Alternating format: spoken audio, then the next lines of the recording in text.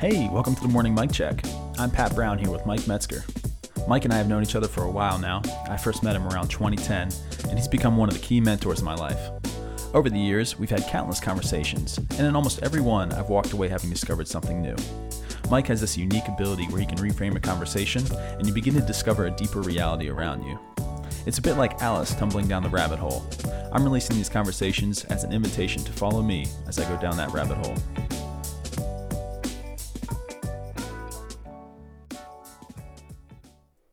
Good morning, Mike. Good morning. Hey, so... Pat's got little kids. Oh, man. Yeah, and one woke up in the middle of the night last night twice, and that 5 o'clock alarm came around real hard, so... That's right. So disclaimer, listeners. Yeah, cut us some slack. All right. So here we are. So the word woke seems to be incredibly common today. And some idolize it, some completely dismiss it. And I thought you had a really kind of profound take on it in a conversation where you simply said, oh, sounds like awakening, modern sense of the word.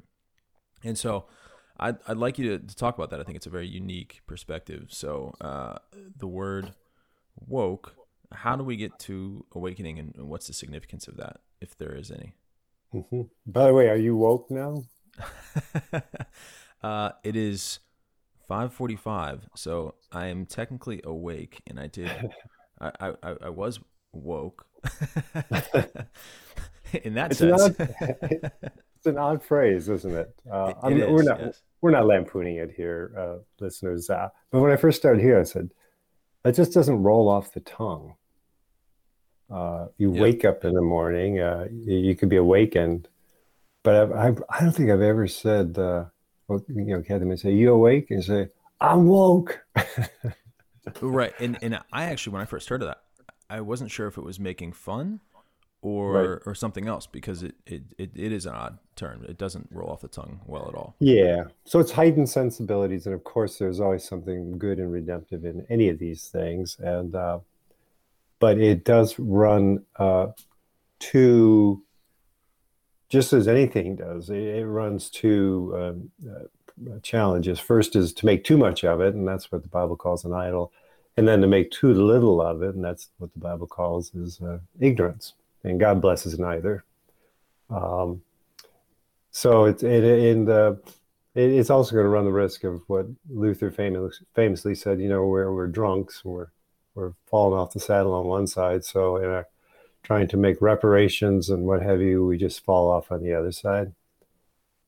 So the trick is staying upright in the saddle. And I actually think some of the woke movement, for all its good intentions, and it certainly is trying to make some reparations as to there have been some injustices, and certainly some lack of sensibility, I would say, in any community.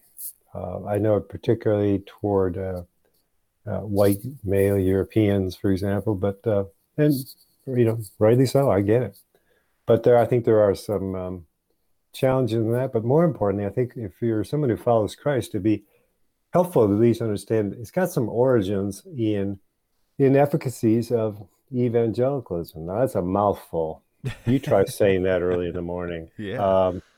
Shortcomings. How would that be? Yeah, that I can comprehend. That's better, yeah. So here we go. So woke has...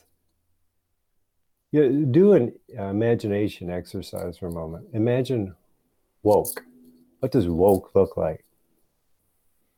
Yeah, I'm immediately just someone jumping out of bed. That's what, the eyes open.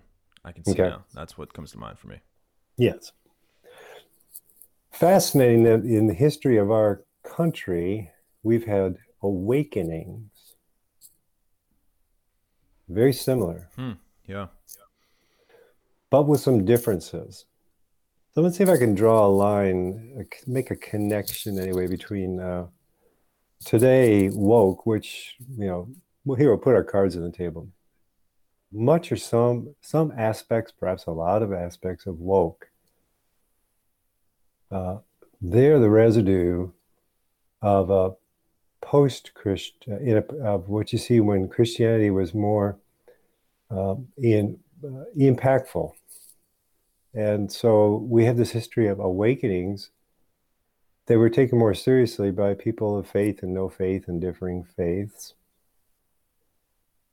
But they had each one fizzled out quickly. You just get to a point where you just can't do it anymore. And so what you have in a post-Christian world is we're still made in the image of God, sort of groping for something, but awakenings had a direct connection in the language of God and gospel. Woke has the language of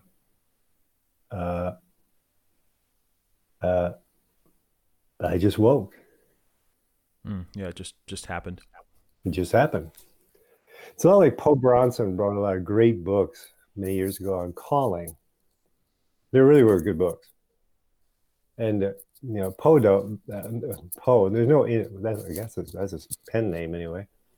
There's no indication of any reference to God. So the question became, well, if you're called, isn't there generally a caller? But he struck a nerve because he was one of the leading edge of writers who were pricking our conscience, that people were saying, I just feel like a slave wage. I mean, I'm working my butt off. To what end? Ooh, is there any great arching purpose other than stuff my barn with money and then retire to a state where there's no state income tax and chase a white ball driving a golf cart? Is that it? There's Peggy Lee saying, is that all there is?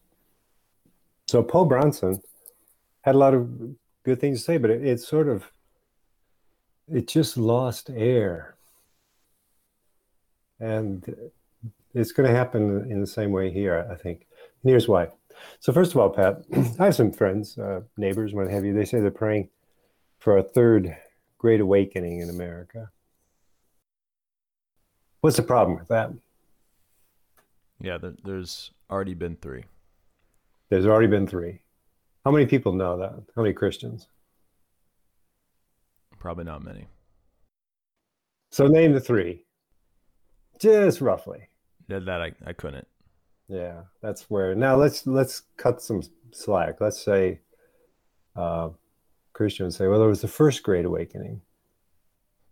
And first Great Awakening, early 1700s, and the famous name with that is George Whitefield. I believe he made 19 crossings from England to America, came and preached. Franklin listened to him, by the way. He drew up to 20,000 people with an unamplified voice, a booming voice. That awakening, after it raced through the eastern seaboard, just began to lose air. One indication of that is that when after the first 4 or 5 colleges were formed in the United States, all of them based along a model that came out of the Middle Ages in the church, the liberal arts with theology at the center. Franklin was key in starting the University of Pennsylvania, the first school with no reference to faith. And the trustees, the first building they purchased to found the university was Whitefield's preaching hall, which had been out of service, hadn't been used in over 20 years. Ironic. Wow. Yeah. So you have this period of time and it loses steam. Then you have the Second Great Awakening, late 1700s to primarily early 1800s.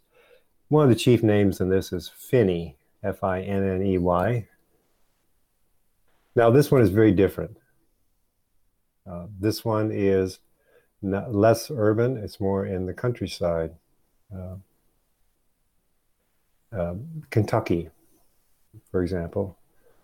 Second, Finney felt that a revival or awakening could be manufactured. It was a work of man, that is. So he introduced the mercy seat, the Revelation 3:20, invite Christ into your heart. Had women sit in the first 3-4 rows because they were more emotional and they would draw men, yada, yada, yada. Now, these, because they had more of a sense of being manufactured, they had less credibility. And so it's these revivalists or awakenings of the second who called themselves, get this, the second Great Awakening, and labeled Whitfield's the first Great Awakening. Wow. Good. It's a way to gain some branding. instant credibility. Yeah. I thought about the original branding guys. Yeah, I've never thought about that. We'll meet Finney in eternity. We'll see what he feels about our comment there. But anyway, so this one tends to be, again, more populist, anti-intellectual, so on and so forth. This one, again, loses air pretty rapidly. Then you have the Third Awakening. You're familiar with that one. See, most are. It's called the Businessman's Awakening, 1859 to 1861. Prayer Awakening primarily, sure. East and West Coast. Okay. What happened to that one? I'm going to guess it fizzled out.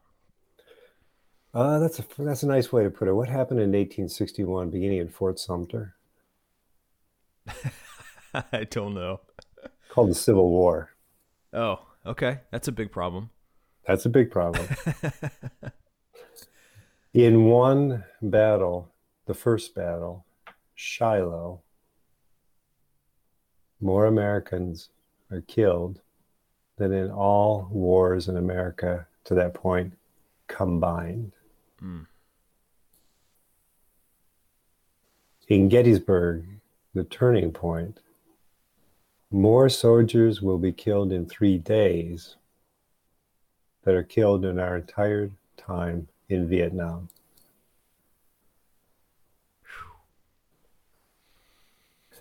This war is so horrific.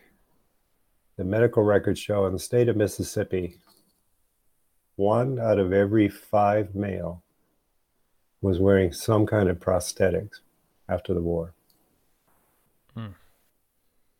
Now, shortly before his assassination, Lincoln gave his famous second inaugural, where he intoned these famous words: both sides read the same Bible. Both sides prayed to the same God. Yet the war came.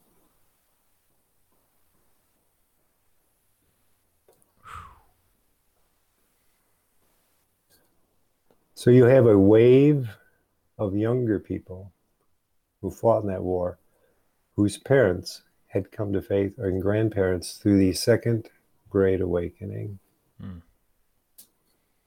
Need I say much more? Right. Wow. Oliver Wendell Holmes Jr. becomes the father of pragmatism. He becomes a U.S. Supreme Court judge who is opposed to originalism, that is, what did the founders intend? But rather, it evolves. The Constitution is living and evolves, and we continue to interpret it for our cultural context. I could regale you with stories on this if you readers want a darn good book in my top 10. It's called the Metaphysical Club. Metaphysical, meta beyond physical. That was a mocking term of agnostics who believe there is nothing beyond the physical. But they thought institutions, they thought cultural capital, and they would go on to the heights of commerce, education, the United States Supreme Court, politics, publishing, finance. And even with the opening of the first graduate university in the United States, Johns Hopkins University, the cousin of who would later become famous, the uncle rather, of John Huxley, whose cousin was Aldous Huxley. Thomas Huxley would give the opening address at Hopkins, and he would introduce himself in a new word that entered the American lexicon, agnostic. And that is, there are people who don't believe at all in a God. And then there are people who do. Both of them are not dealing with reality. Reality is the physical world. This, whatever it is, meta, is the realm of personal opinion and taste. In other words, you like pepperoni pizza. But for those in leaders, they are agnostic about religion. What's agnostic mean? You're in a state of unknown. You That's don't right. claim to know one or the other. That's right. I don't know is what it means. Gnosis is knowledge in Greek. Put an A in front of it. Like put an A in front of theist, you get Lack atheist. of, yeah. And with knowledge is put an A in front of it is I don't know. I don't know. We have no knowledge, certain knowledge is what they're saying. So this is a long-winded way perhaps to get to our point. And here it is. Why did these awakenings keep losing air so rapidly?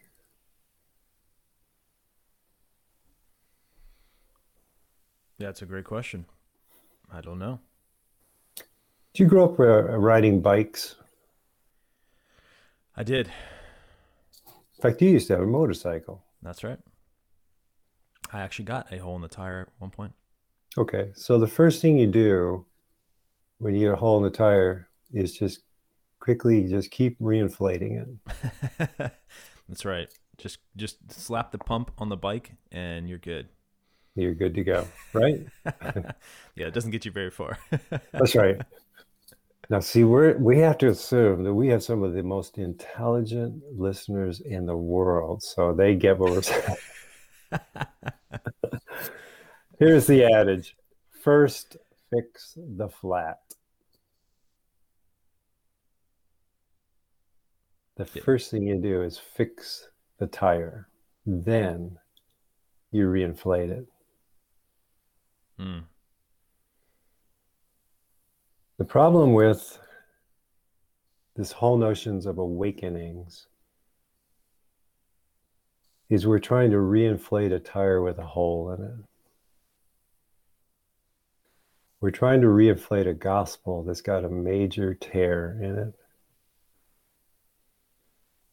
A gospel that with the Enlightenment tore away from the ancient gospel of God marrying us to a gospel that instead fixes our sin problem. But let's just say, or we can imagine, because it actually happened, young men fighting in a war where I've actually walked where Pickett's charge took place in Gettysburg while the great-great-great-grandson of the leader of the 4th Virginia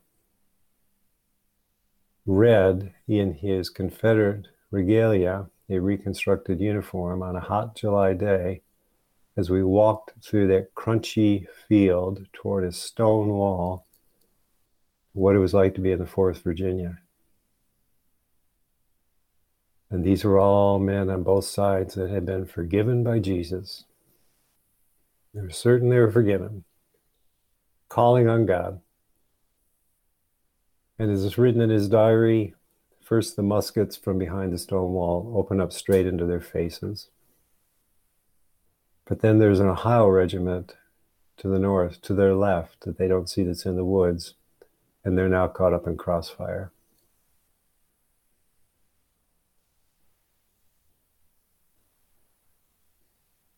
Obviously, this man survived, retreats. They hightail out of Gettysburg as best they can, whoever is left, fleeing on their horses. They make it to the Potomac, only to wake up in the morning to have a young captain for the Union Army by the name of George Custer takes them into, they're surrounded, so they surrender. And they are shipped off to an island on Lake Erie, where they'll spend the remainder of the war, and the diary closes.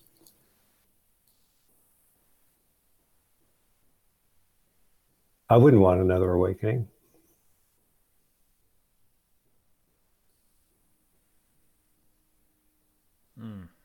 Yeah. Yeah. I mean, if that's what it gets you, or if that's the perception. Yeah.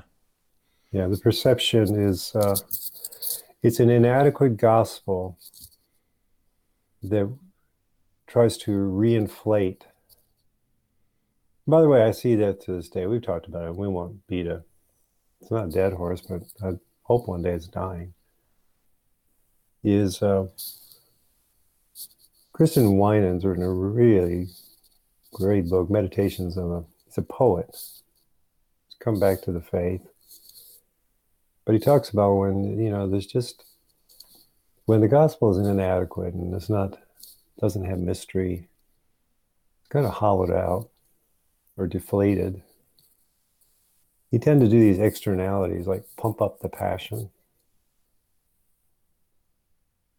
And so we don't hear much about awakenings anymore. In fact, that's the last awakening in American history, 1861. Think about that. Let's say 1861. That's 160 years ago. What happened? Well, first of all, I think you're seeing the inefficacy of a 300-year-old gospel, actually beginning 500 years ago. You see the inefficacy. It's got some holes in it. And so reinflating them, tired of this losing air, might give you a short burst. I only had a motorcycle for a brief period of insanity in my life. And you can pump some air and maybe get some distance. But first of all, the average Christian would say they're praying for a third Great Awakening. I find it fascinating, and we urge listeners to read this book, that Charles Murray wrote, I think, a worthwhile read, Coming Apart, White America, 1960 to 2010. It is a statistical tour de force of what has happened in white America from 1960 to 2010. Almost two white Americas. And he said, I'm just setting aside the other races because they have specific problems to it. But here's what he noted.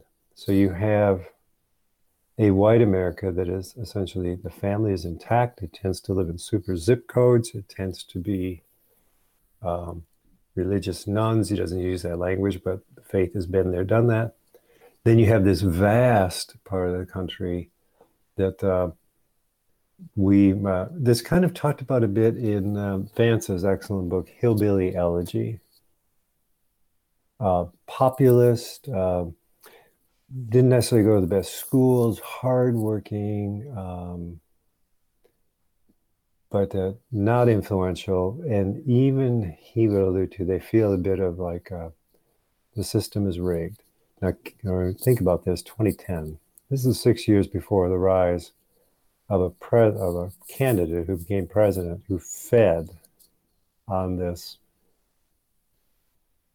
sense of rage that the system has screwed me in white America. Set all that aside.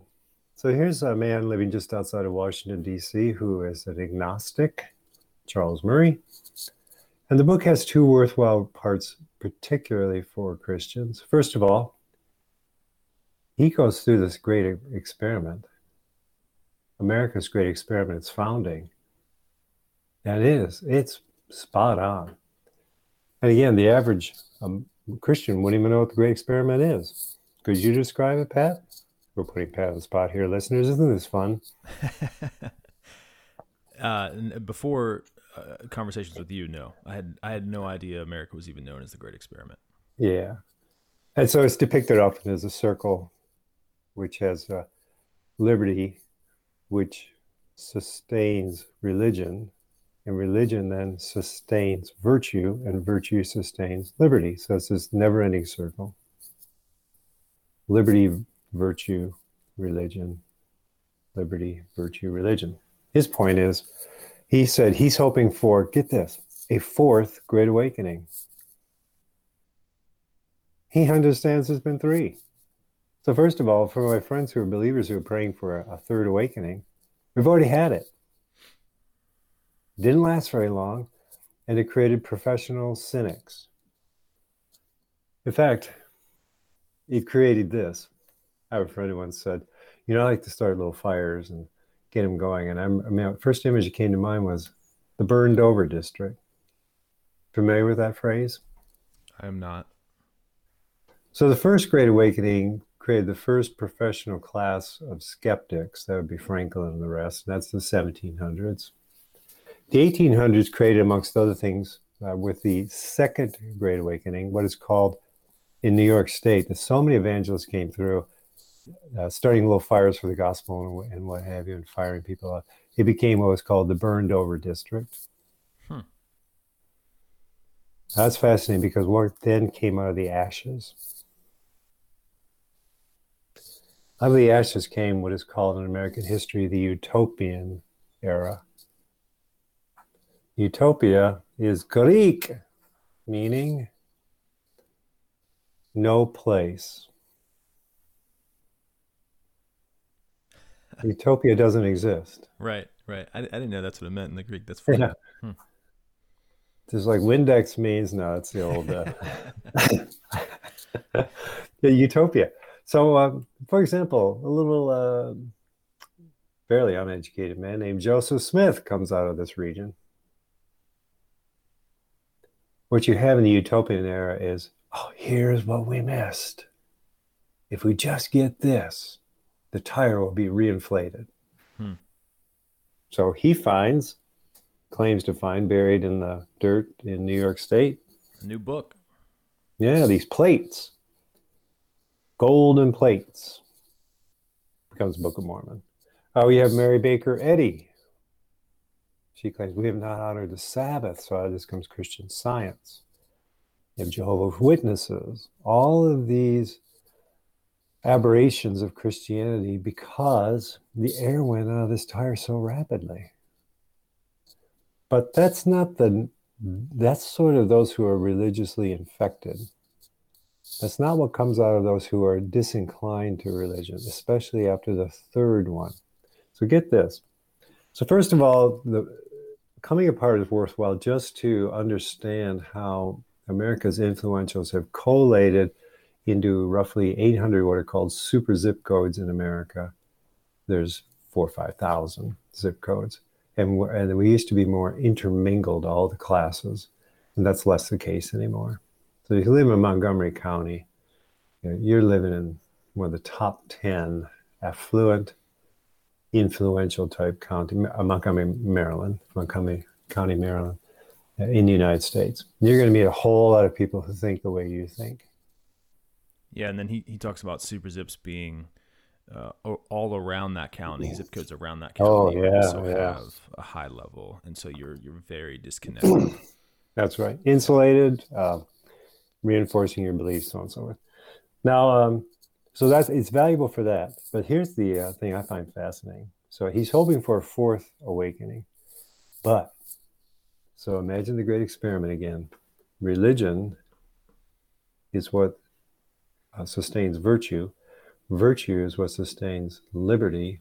Liberty is what sustains religion. That is, religion cannot be coerced. It must be freely chosen.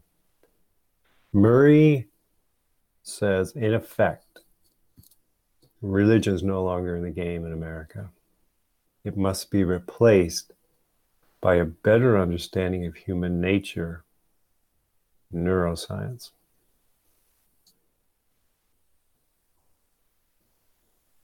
So the fourth great awakening he's hoping for is findings from neuroscience more fully explain human nature, which will create virtue.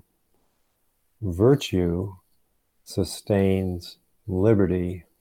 Liberty will sustain the fair and impartial study of neuroscience. Neuroscience, a better understanding of human nature, will sustain liberty. Religion is no longer in the game. Which, interestingly, I mean, that itself is a pretty enlightened approach, is it not? Sure. I Further mean, understand this thing, then that will help us. That will enlighten us on how to sustain virtue, etc. yes and no. Actually, no. Okay. What he's referring to is the same research that we've talked about, say, with McGilchrist, Mm. or what's written, the name escapes me, but he wrote Straw Dogs. He's at London School of Economics. But that's a really good question, Pat. So let's clarify. It would come under the assumption of quickly, the brain processes 14 million bits of information every second. It puts them into 100, 200 super bundles.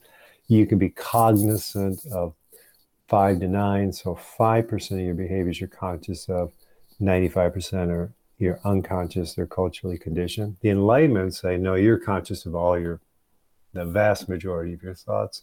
So this is not enlightenment. Mm. The reason he likes neuroscience is that we are functionally almost entirely non-conscious of the ways we act. That we're culturally conditioned. So neuroscience better understands that. So neuroscience will be more reliant than religion to understand the power of cultures, cultural influentials, and producing what I guess you probably would call virtuous cultures. Mm. Sure. Now that has a lot of appeal. Yeah.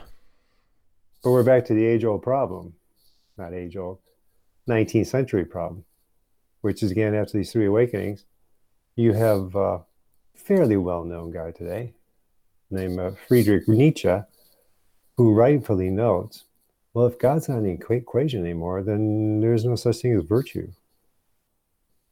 And what we're left with is values.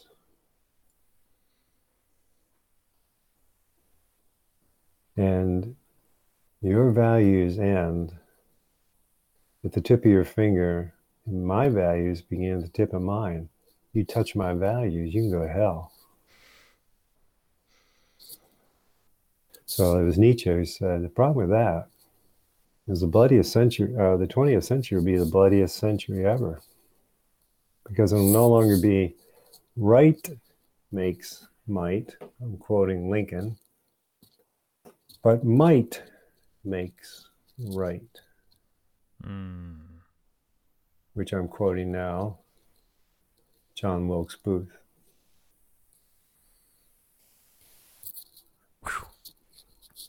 We just came a long way, and actually, most of this, I'm worn out, man. I haven't heard from you before, so this is all great. So we've run a long way. So go ahead. We're taking a break here with Gatorade. Yeah, pass me that big Gatorade. Just to recap. So how we got to where we are? We started with woke. You talked about some of the similarities to awakenings, and the fact that we've already had 3 awakenings.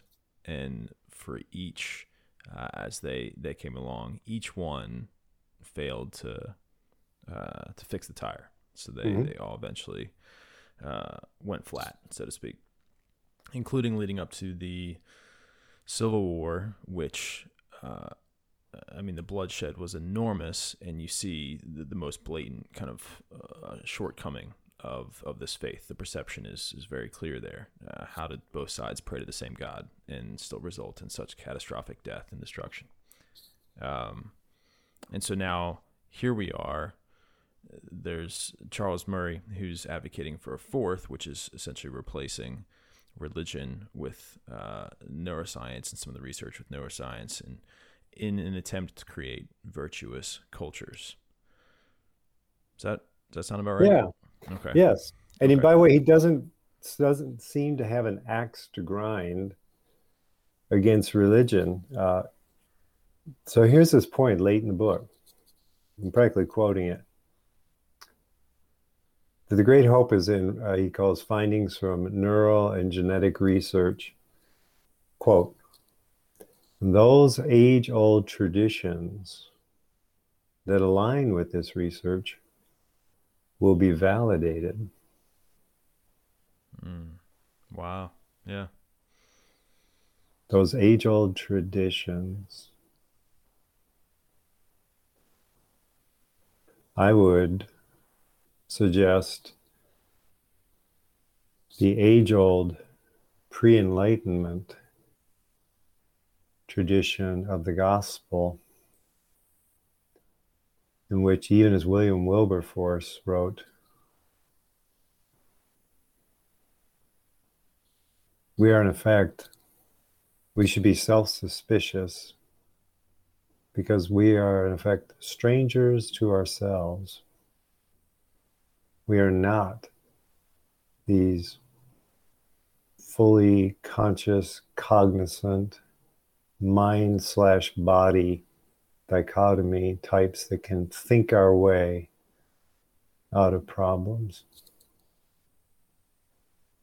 By the way, listeners, shameless plug for this past Monday's column. I mean, I just quoted Jamie Smith, philosopher, Calvin College, who says, I've been trying to help people think our way out of problems we didn't think our way into. Kudos, Jamie. But the problem with this is the same shortcoming, the air I hear already leaking from woke. Is the intention right? Sure. Yes. And is it addressing systemic problems? Of course. But just as the awakenings were trying to reinflate a tire with some holes in it, woke is trying to reinflate shortcomings, but it's got holes in it. You first fix the flat. And here's what I mean. So I'm fine with neuroscience in this regard. If you do discover how the brain works, you are back in the territory of Ian McGilchrist and others in a book that hardly any Christian will read, but c'est la vie, it is what it is, where McGilchrist says, why do we have two hemispheres? That's a really good... You're referring to the master and his emissary there? Yeah, the master and his emissary. Why? So now if you're a Christian, that's a good question even for a Christian. Why? I mean, wouldn't it be far more efficient and practical? We always make fun of practical people. Wouldn't it be practical? One brain, not even wouldn't be called hemisphere, just one sphere, period. Process the whole thing, get the thing in and out and save time and energy. What the heck is going on with these two hemispheres? And he writes almost like a Christian mystic that the right hemisphere is always attenuated to the other, and he capitalizes other. And he says, there must exist the other, capitalized. Do you know one of the synonyms for holy is other? Really? Yes, God is holy. Being holy, he is other than anything else. Holiness is, you're just other than anything else. Other. But in the gospel of God marrying us, he has to marry, doesn't have to. No, yeah, actually by nature. By his very nature, since God can't be created, he has to create other persons, because God is three persons sharing one nature. He has to create other persons who are like him in nature, but not God. Other.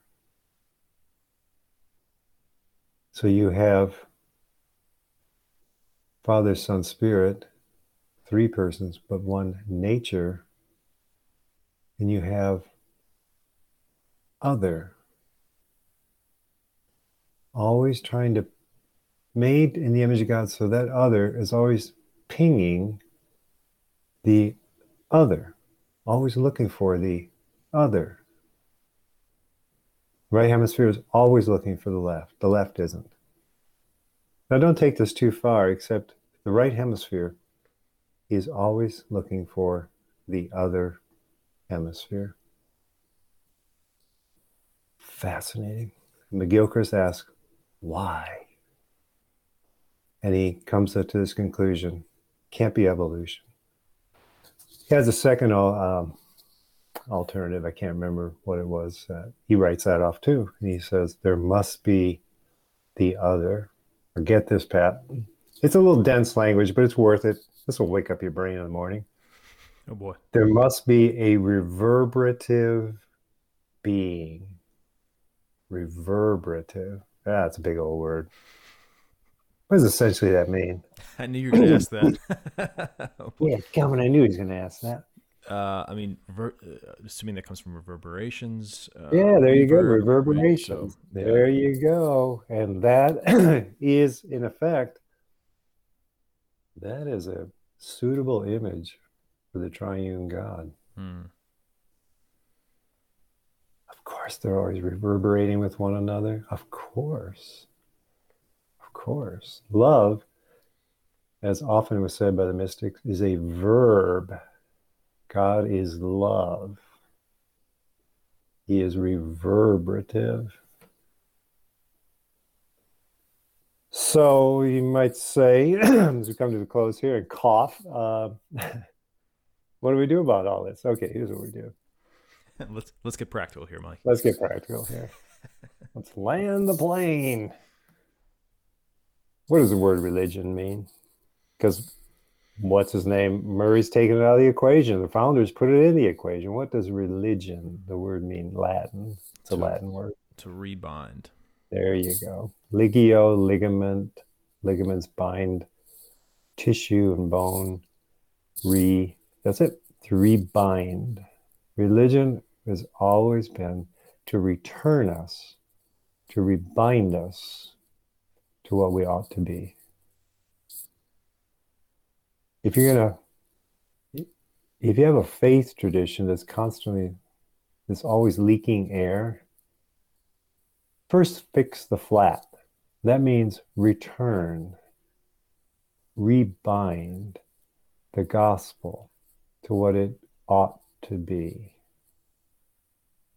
That's why you see throughout the Old Testament and the New, return. If you read the lectionary readings during the Lenten season, you read through the prophet Jeremiah. Return to me, you adulterous spouse, my bride. I am your creator, Isaiah.